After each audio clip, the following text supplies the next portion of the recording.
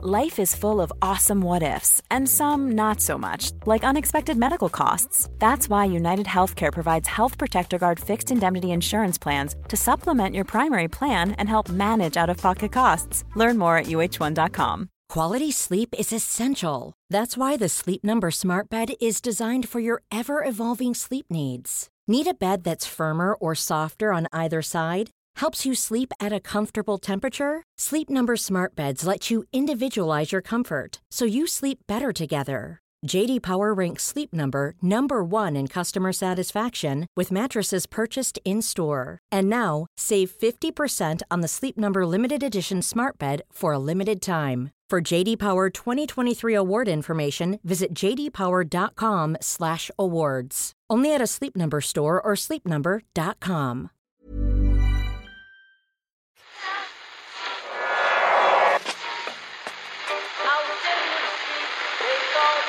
What is that? That's the second time it's gone off. They never go home, those boys.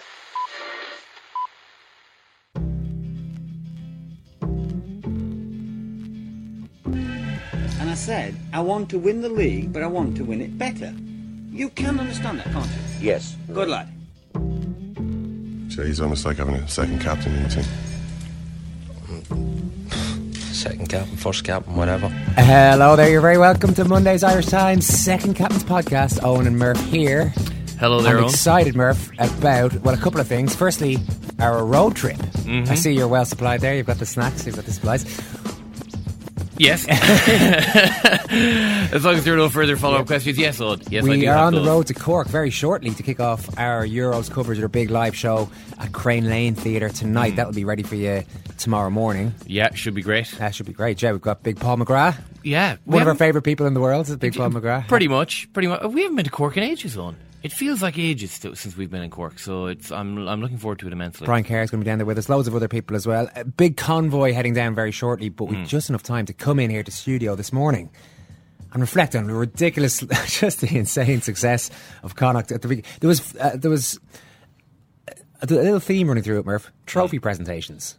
Yeah. I had this in my head when I was watching Connacht win. I was thinking, this is so much more joyous than the Real Madrid presentation the previous day, where Sergio Ramos essentially... you did the same thing as me then. I switched over at 20 to 8 to watch the Champions League, and I actually went back yesterday. I went back, yeah. Oh, sorry, yeah, of course. I was forgetting that the Connacht game was actually... Yeah, that's exactly what happened, yeah. I recorded the aftermatch stuff, went back to watch it. Yeah, and actually I was watching it yesterday, and I'm so glad I watched it, because it was absolutely brilliant. Well, first of all, you had players in suits, rugby tackling players in their kit after the game. You had just John Muldoon's hyperventilating interview, and the joy, and it's just the uncontrolled and uncontrived joy on their faces compared to Sergio Ramos ordering the UEFA mandarins over to where he was standing. Deliver the trophy here, buddy. This is La Decima +1, whatever that is. So get your ass over here. Yeah, it was awful. I think you can tell a lot from the willingness of people to hold the trophy at these things. Connacht players literally, I just want to hold it for 1 second and then I don't want to hold it anymore. And the Real Madrid players just running off in all directions on little solo runs of their own. Yeah. But I mean, it was weird actually, the Muldoon interview. I was talking to someone yesterday, and I was like, did you see the John Muldoon interview? It's brilliant, and your man asked me, what did he say? And he was like, well, he didn't say, I mean, it wasn't Churchillian, but it was absolutely amazing just to see the emotion on the guy's face. Yeah. I mean, if you saw the text of what he said, I don't know if it would reduce you to tears, but watching the man's face and his reaction to winning that game, I mean, you felt it so much just watching him. And I mean, I think a lot of these stories, sometimes they need the one guy that sums it up, the story that sums it up, and that's Muldoon. For him to be man of the match, there's also, I think everyone's had a stab at trying to understand, where Connacht are and what they mean to Connacht people beyond the 3,000 or 4,000 people in Galway City that that are rugby people that went to rugby schools, played it in schools and all the rest. I mean, Muldoon is the guy. He's the gateway character and has been since Elwood retired. That he's been the guy that everyone knows. Everyone saw that ridiculous photograph of him playing Junior B hurling for Portumna and the jerseys, not just way too small for him. Everyone knows that he's mates with the Cannings, and it's sometimes you just need a figure like that that's so immediately identifiable to everyone else, to everyone from any background. And I'm talking really about GA, because it's not like soccer is a big thing in any of the 5 counties of Connacht either. So what you need is a guy like Muldoon to just draw people in, to say guys like John Muldoon play for Connacht, and that should be good enough for everyone. And for him to have a day like that, I mean, it's absurd. It's absurd. Crazy. Yeah, absolutely crazy. As Shane was saying afterwards, we'll talk to Jerry and Shane shortly, this is the end of this Connacht team. That's the way professional sport is. A bunch of them are already leaving. So this is the last time this group of players will be together, and they can try and recreate that, and hopefully they will have further success. But you just have to enjoy that moment. And I think they did. Probably went over their heads to a certain extent. It must have been almost surreal for them to achieve that success. Yeah, but I mean, that's the same in all sport. Liam Griffin said that in the Wexford dressing room in 1996 after they won the All-Ireland. This is the last time all 35 of us will be in a dressing room together. And he was right. The following year, a couple of guys retired. Sure, he might have been gone at that stage even the following year. But I mean, that's the reality of sport, not just even professional sport. So there's no point thinking about next year for in any code in a lot of ways. All you can do is win the tournament you're in. And the way Connacht did it, play the best rugby, be the most entertaining, be the most beloved, and just go out and totally kick ass in a final. I mean, that's, there's no argument after that. Simon, get in here. You're itching to get involved. Yeah. I enjoyed it so much. I'm from Leinster. I've always supported them, but it was one of my favourite finals of all time. I think the way they played in the final was almost as much of a statement as the fact that they won it. And also, a half-full Murrayfield, how the hell do you make that an exciting place? And it's filled with Connacht fans and Connacht players. Like, they just, it seemed irrelevant by the end that the stadium wasn't full, which was a worry in the build-up.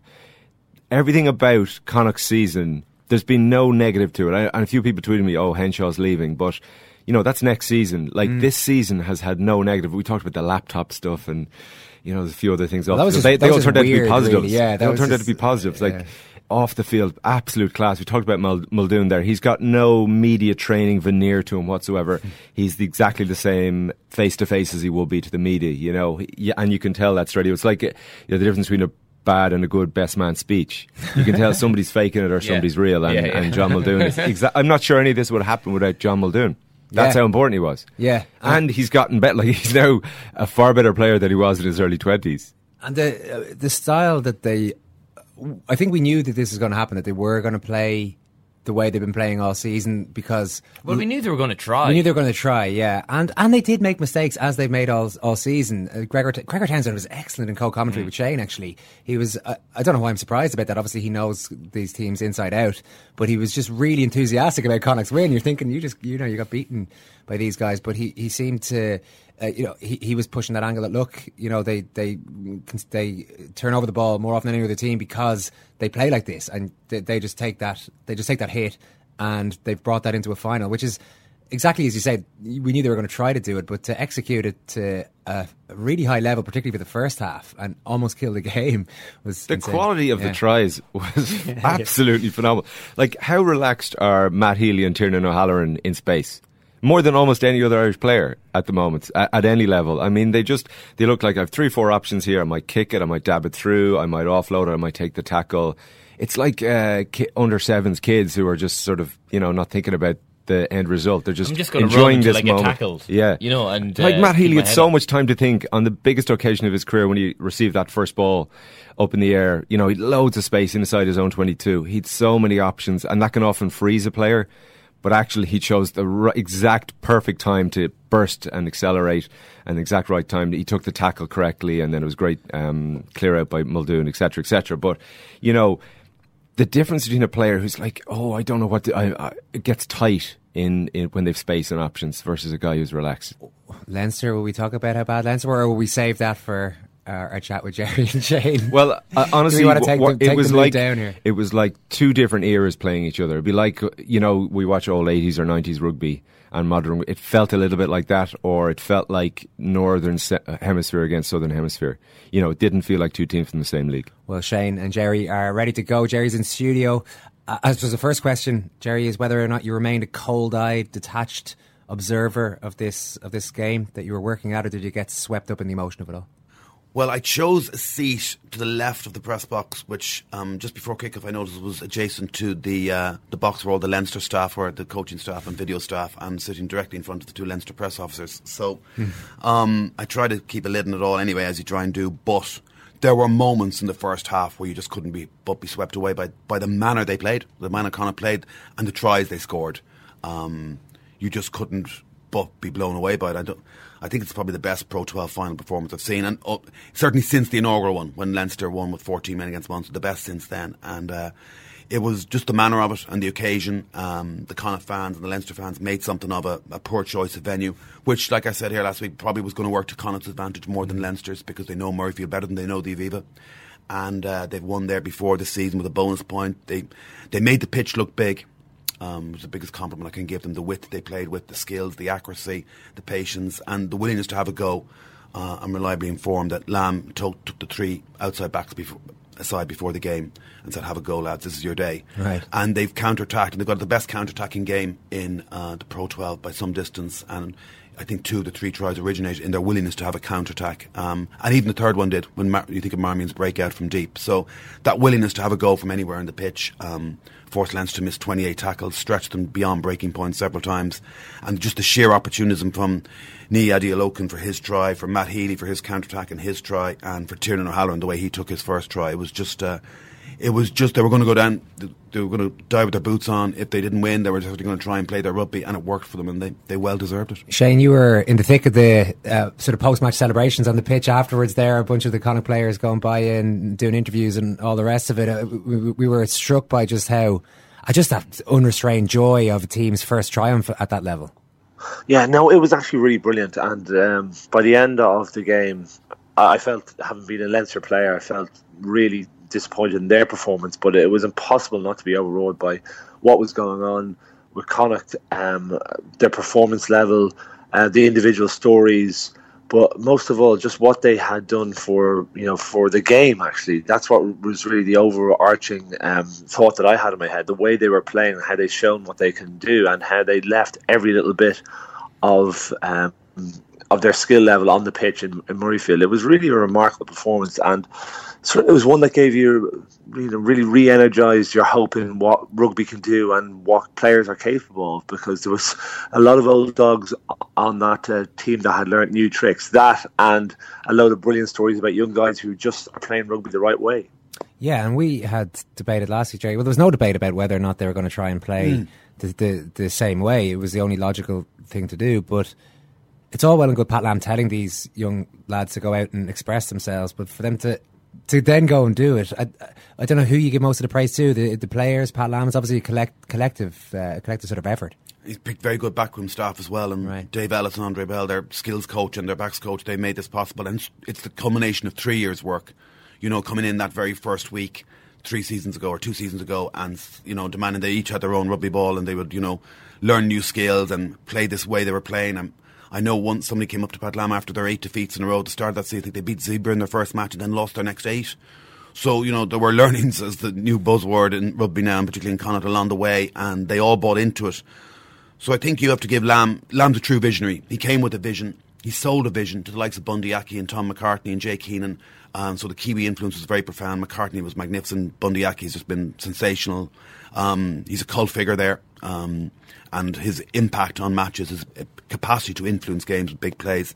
They've just been extraordinary acquisitions. He sold them a vision, they bought into it, and the vision has been realised. They've become Pro 12 champions, playing a brand of rugby that I think, you got to give all the players credit. You think of Ali Muldoon, contender for player of the season, primary ball winner, come quasi first receiver, playmaker, made 20 tackles in the final. A phenomenal performance. And as Shane said, you look at somebody like John Muldoon, quick hands. You can teach old dog new tricks, and it was great for the likes of Muldoon in his 14th season or 13th season, in his 275th game, finally reaching the promised land, and other players like Ronan Loughney, who's been there 11 seasons, Tiernan O'Halloran, a relative veteran, even though he's only 24, and Andrew Brown, in 9 seasons there. That they have this core of home-produced indigenous players whom the crowd can identify, and obviously Robbie Henshaw signed off in such a great way, and then this these players who didn't cut it in Leinster, like Adil Okun and Matt Healy, who've just been sensational. Their outside three went into that game with 19 league tries between them and took their tally to 22. The Leinster trio of outside backs had only 2 tries, and I don't think that's reflecting on the quality of the 6 players concerned, more the manner they go about playing their game. Shane, could you give us some insight to that as a former back three player? The way that the Connacht back three run, it's as if they're going to beat the opposition man every single time. And they sometimes get caught, but they sort of half get through the tackle. Whereas the Leinster back three, I don't know whether this is coaching or what, it's as if they're expecting the ruck or expecting the tackle and then the next phase to happen. Yeah, there's definitely a point there. You also see this sort of animation that Tiernan Hanrahan in particular, every time he gets the ball, he sort of tries something different. They were sitting down, the Leinster players, they were going for the outside break.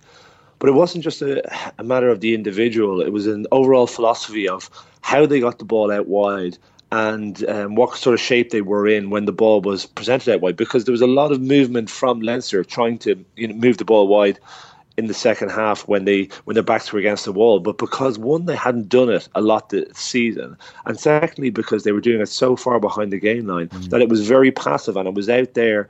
It went out to that wide channel, but there was a huge drift from the inside from Connacht, which meant that there was very little capacity and a little bit opportunity for the players when they got the ball out. Where the difference was when Connacht back three got the ball, it was either a one-on-one or they were around the corner because they've executed their skills so well in getting the ball out there. And that's because they've been doing it all season. And there was such a huge difference between the way Leinster moved the ball out and into the outside channel and the way Connacht moved the ball in the outside channel. That was, from one perspective, the skill of getting it out there, and the other was the defence that Leinster and Connacht operated when the other was trying to do it. Leinster were so shaky. They really didn't have confidence in their own defensive system. And this is a team that had the best defensive system of the year. But it looked as if they didn't know what Connacht were going to do, and they were so slow off the line. It was really remarkable. That, coupled with not putting anyone in rucks, was, I think,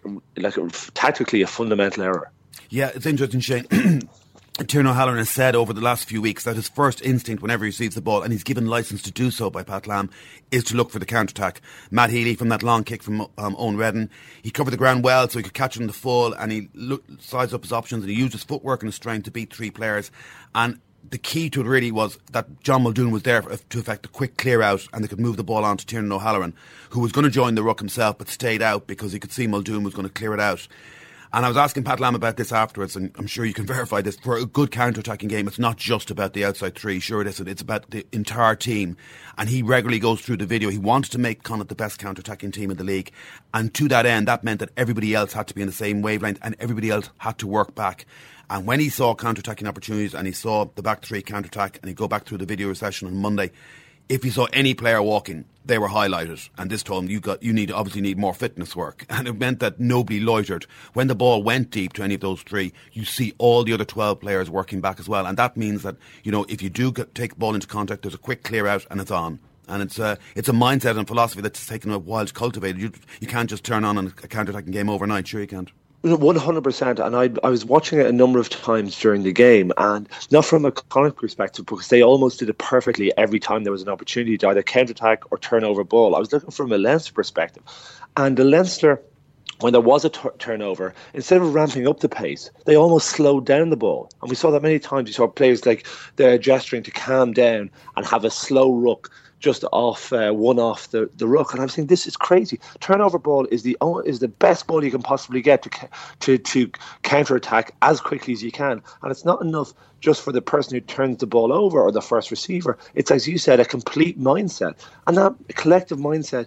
It didn't exist with Leinster. It was like that they didn't know what to do when they had turnover ball. Well, everybody knows. I was sitting next to Gregor Townsend. He was saying, "Why aren't they shifting the ball 2 passes immediately as soon as they get turnover ball?" And that wasn't happening with Leinster. I just couldn't believe it. It was incredibly naive, and it was as if they never counterattacked before. Well, my only guess, Shane, would be that they were coming up against this team who played the type of rugby that Connacht play, and maybe didn't want to get dragged into that fast-paced game. Maybe they felt it would be better if they just slow it down. I'm not saying this is a great way to play rugby, but I assume that was it wasn't just something that happened on the pitch. It was talked about in advance that we slow it down at any given opportunity so that they can't get to the sort of pitch they need to get to. Well, there was, I think there was a couple of things that Leinster went into the game with that were just fundamentally wrong, and that was one of them. I don't know why you wouldn't. I just don't know why you wouldn't try and shift the ball to the wide channels. Like, it's known, if there's a turnover, get 2 passes and see where you are as soon as you've made the 2 passes. Instead, Leinster were hitting the ball up, as I said, that one channel out, and then they were seeing where they were. But at that point, Connacht had realigned, and there was absolutely no stress on the defensive line. The other thing that I couldn't get my head around was, well, 2 things. One, how slow they were off the line, especially in that first half. So, what Connacht do is, they play that. And they play that 2-4-2 setup. So what you have to do is you have to have a line speed fast enough to stop them getting from the outside. And it doesn't matter if they've got then 4 players in the wide channel. If you stop the ball, getting outside the third last man, that's no problem. Just your line speed beats that sort of that setup. And Leinster were so soft in their line speed that they were letting Connacht get out to that wide channel, and then they were under a huge amount of stress because their back 3 were equipped to try and beat their man, and they were beating their man not every time, but they were either making meters on contact, or they were going soft around the corner, or there was a disconnect between the second last and the last man, and there was huge yards to be made. So one, that Leinster's line speed was never fast enough, but even more key, I think, was that they weren't putting any men into ruck, so they weren't contesting the ruck. Now, anybody who's watched Connacht this season will recognise that because they've got so many options, because they're looking for the offload, because they've players running lines and they're going wide, it means they don't resource the ruck quite as well as they should. And we saw Glasgow, even the week before, Glasgow had a couple of turnovers, and Connacht throughout the whole season have been susceptible to turnovers if you put extra numbers in ruck. And Leinster had nobody in the ruck. So that meant the thought process behind it for Leinster was put nobody in the ruck, then we have 14 men across the field and we get off fast off the line and we stop Connacht from doing anything. But instead of what actually happened was they put no one in the ruck because the ruck became so fast and because Connacht only had to put 1 number in the ruck, then Leinster had no time to realign. So it didn't matter they had 14 men on their feet. They were all connected to the ruck, and 2 passes beat almost the whole team. So that was a fundamental error that I would have thought you would have seen having watched Connacht at any point this year, and realising that that was something you had to do, was to put numbers in rucks, and Leinster didn't do it. And I don't know why they didn't. The other really noticeable thing, Shane, was that the Leinster defenders, particularly the backline defenders in the centre and out wide, they constantly looked as if they were guessing what Connacht attackers would do. It was as if the Connacht attackers had loads of options and Leinster were trying to guess which one of these 3 or 4 will they do. And opposite to that, Connacht were constantly lining up the Leinster attackers and reading their intentions and putting in big hits, particularly in the first half. That's exactly what happened, because Connacht were completely confident in what they were trying to do. That's what it looked like. And they were very aware that they were thinking, right, we're going to keep our line speed up, we're going to challenge Leinster's skill set, and we don't think they're good enough to go round us. And it was exactly the case. Leinster's skill set got worse and worse as the game went on. There were so many passes inside shoulder, so many passes that weren't in front.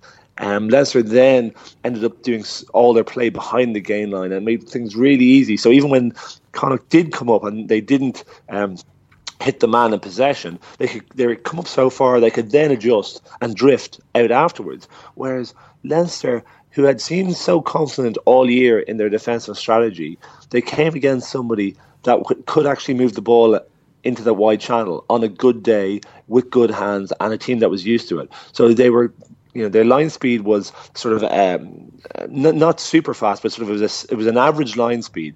But they got into this horrible position where they realised that actually Connacht can move the ball all the way out into the wide channels where we're one-on-one, or not even one-on-one, we're on quite a slow drift.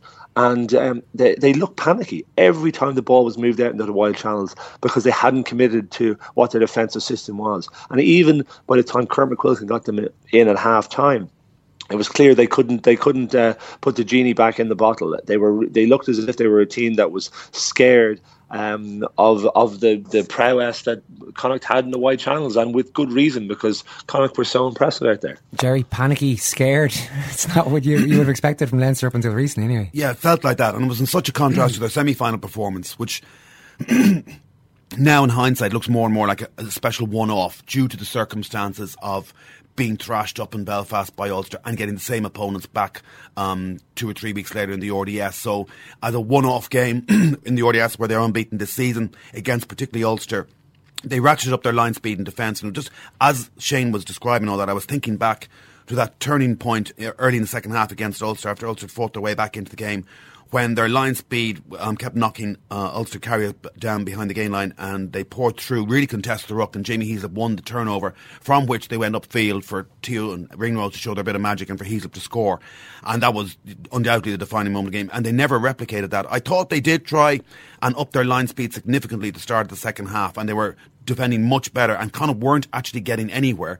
And Leinster were going through the phases. They got their first 3 points, and it felt like there was a revival in the making, actually, until John Muldoon targeted, I think it was Hayden Triggs, the ball in the carry and won the turnover. But then the huge contrast, as Shane was taking, Kieran Marmion gets the ball and his first instinct is to look for where the space might be and to attack, and he takes it up to halfway. And then their skill set as they went wide to O'Halloran, Tom McCartney's stunning step of both Jack McGrath and Luke Fitzgerald and they stayed patient. And there was always space on the rugby pitch. And as Leinster then kept pushing up, AJ McGinty found it in behind for Matt Healy.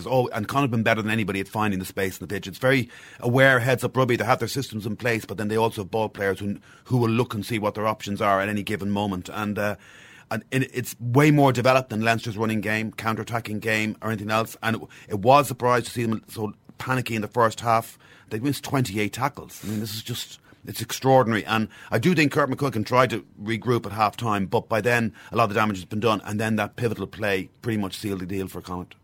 Shane, what about the fact that you've played in quite a few finals, that Connacht put in probably their best performance of the season in the final? Having been their second best semi-final. Yeah.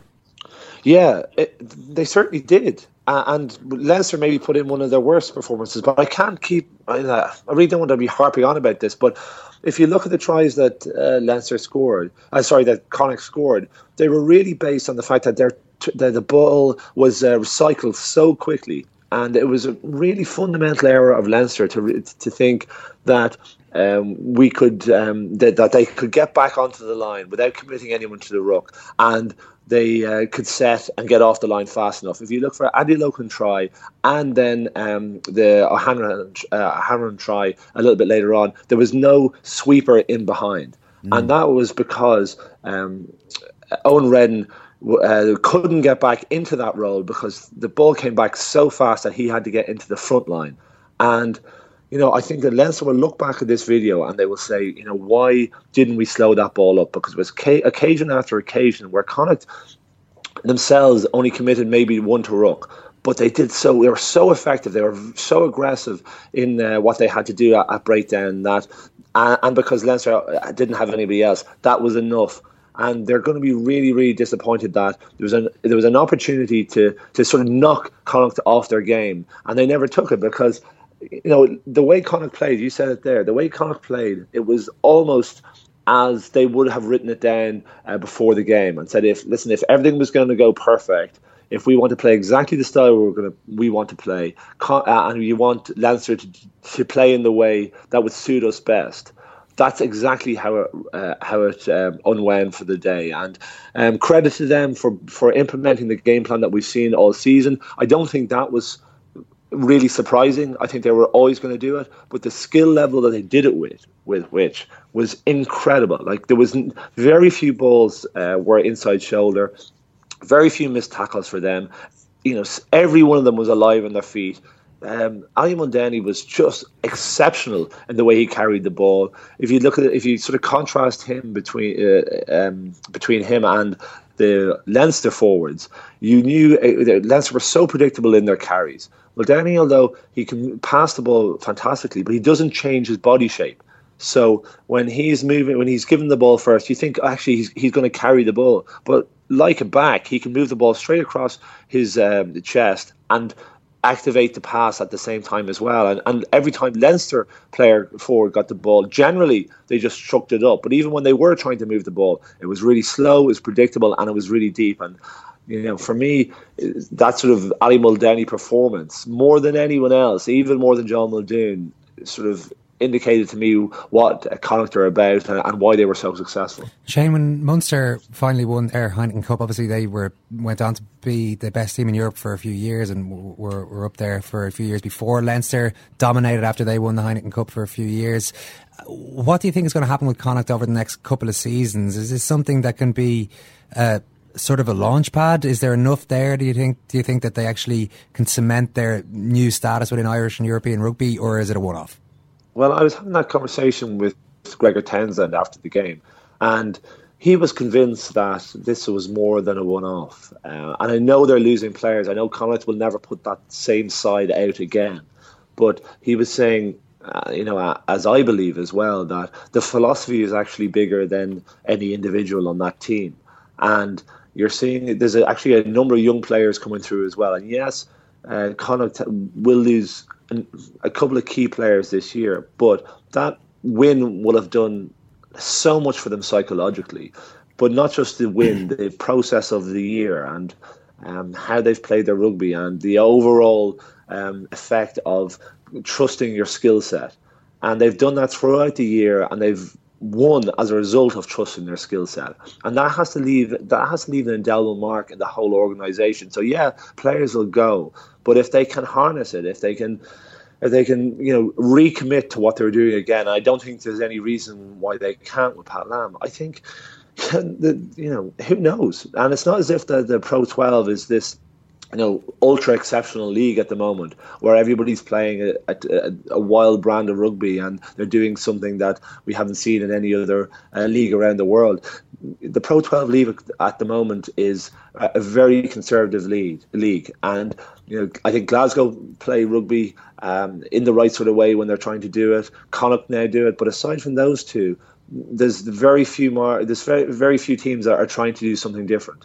And not only, I think, will Connacht have this performance in this season have an effect on Connacht into the future, but if the Pro 12 coaches are wise in any way, or they're smart about what they're trying to do, or they're self-critical, they'll realise that there's a huge mindset that has to change in the league, because teams that continue on to try and grind out results week in, week out, as we've seen so much of it, they might get to the top four. And they'll get beaten in Europe, though, and they might, squeak out results here and there, and they might even win more games than they lose. But if you want to win the league, or if you want to compete in Europe, then you have to do something different. And Connacht have done a service, in my mind, to every team in the Pro 12 and right across the Northern Hemisphere, saying you can play a different type of rugby. And that sort of rugby is successful, and it beats a conservative type of rugby. It beats a negative type of rugby. And if teams don't get on board with that, they may get to the top four, but they certainly won't win Europe. And that's what Leinster, Connacht, and Ulster really have to think about. Jerry, you were in Galway. I assume nobody was worrying too much about the future, or even today, let alone next season. No, they weren't too much. Although. It was about, local Gardaí reckon there was maybe 10 or 15,000 in the streets. The weather forecast wasn't good, but the sun shone. It was like, it was the perfect day. Carlsberg don't do celebration days, but if they did, this would be it. And they got to the sports ground. The back pitch was full. There was a temporary stage put up for the players. Lamb introduced every single member of the squad, bar one or two who couldn't last that particular pace, which is probably just as well they didn't show up. Yeah.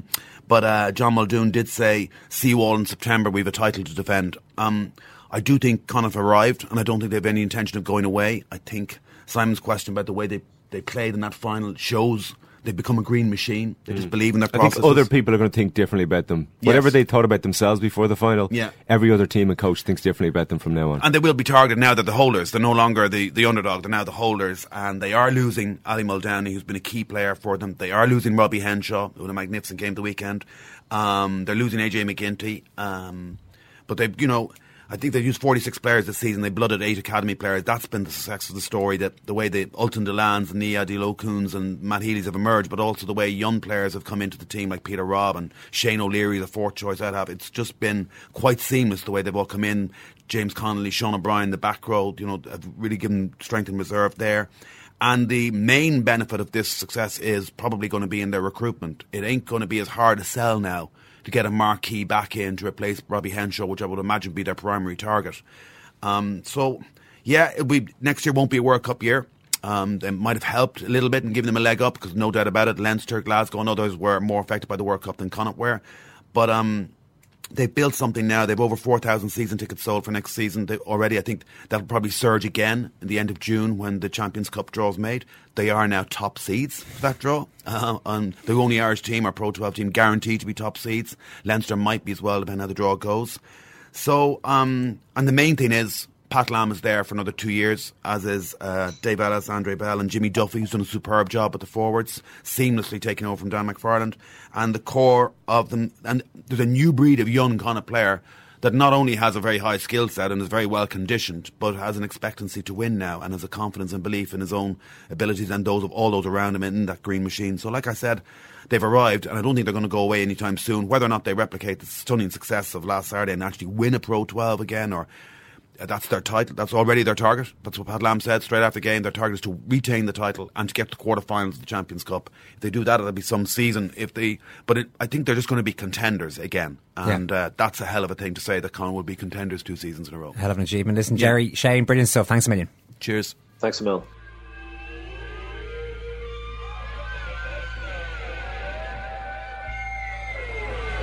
In the final and on in again. Andy! Oh, what about that? Send him off! Send the drifting edge off! Get him off the field! That was diabolical! Get him off the field! That's just typical of what it is! Get him walking! They don't like it! Walking, Campbell, if you've got it in bottle! If you've got it in bottle, Campbell, he should walk! That was absolute diabolical! That should be sent off! He's going to be a yellow card! I can't speak. Oh, what about that? Send him off! Send the dredging edge off! You bottleless get, Campbell! I can't speak. Now here we are. All this confusion. Nothing's the same to me that we were. Now here we are. All this confusion. Nothing's the same to me. Tell you the way I feel, because the way I feel is so new to me. I can't tell you the way I feel, because the way I feel is so new to me. You dickhead! Come on, Cass, rub it in! Mikael wants it down your side. Oh, step back, step. Oh! That's his head! What about him? He's inside! Shove it up yours! In the world! Never mind anybody else. I could literally sit around here talking Connacht all day after the weekend, but we do have to start making a move to Cork at some stage. I know the roads are really good these days, but we still actually have to get there to do the show. But I do want to ask you boys, the Leicester Connacht comparison has been made a million times. What's more likely to happen next year? Leicester to win the Premier League again? First, Leicester to win the Premier League again, or Connacht to win the Pro 12 again? Oh, Connacht. What about Leicester? I thought that would be the case. So what about Leicester to win the Premier League? I think you might see where I'm going with this. Okay. And Connacht to win the Champions Cup. First time of asking. Is it the first time of asking? I still think Connacht. Connacht, yeah. Connacht to win the Champions Cup. Well, they could easily see them making a home quarter final. Then they're in a semi final, probably. Which could be in a home semi final. So you're both saying that they are going to win the Champions Cup. That's what we're saying right now. No, well... Yeah, you're putting words in our mouth there, Owen. Paul McGrath is going to be in Cork with us. Brian Kerr is going to be in Cork with us, and plenty more besides. We're really looking forward to the show, Crane Lane, tonight. That's Monday night. It'll be out for you on Tuesday morning. And a reminder also that we're going to have daily podcasts. This is essentially the show is to kick off our Euros coverage. We're going to have daily podcasts during the tournament. So we're going to be in here talking a lot of shite about the Euros, essentially. Looking forward to it. We do best, or yes, at indeed. least worst. Well done to Connacht once again. Thanks very much, Murph. Thank you, Thanks, Owen. Thanks for listening.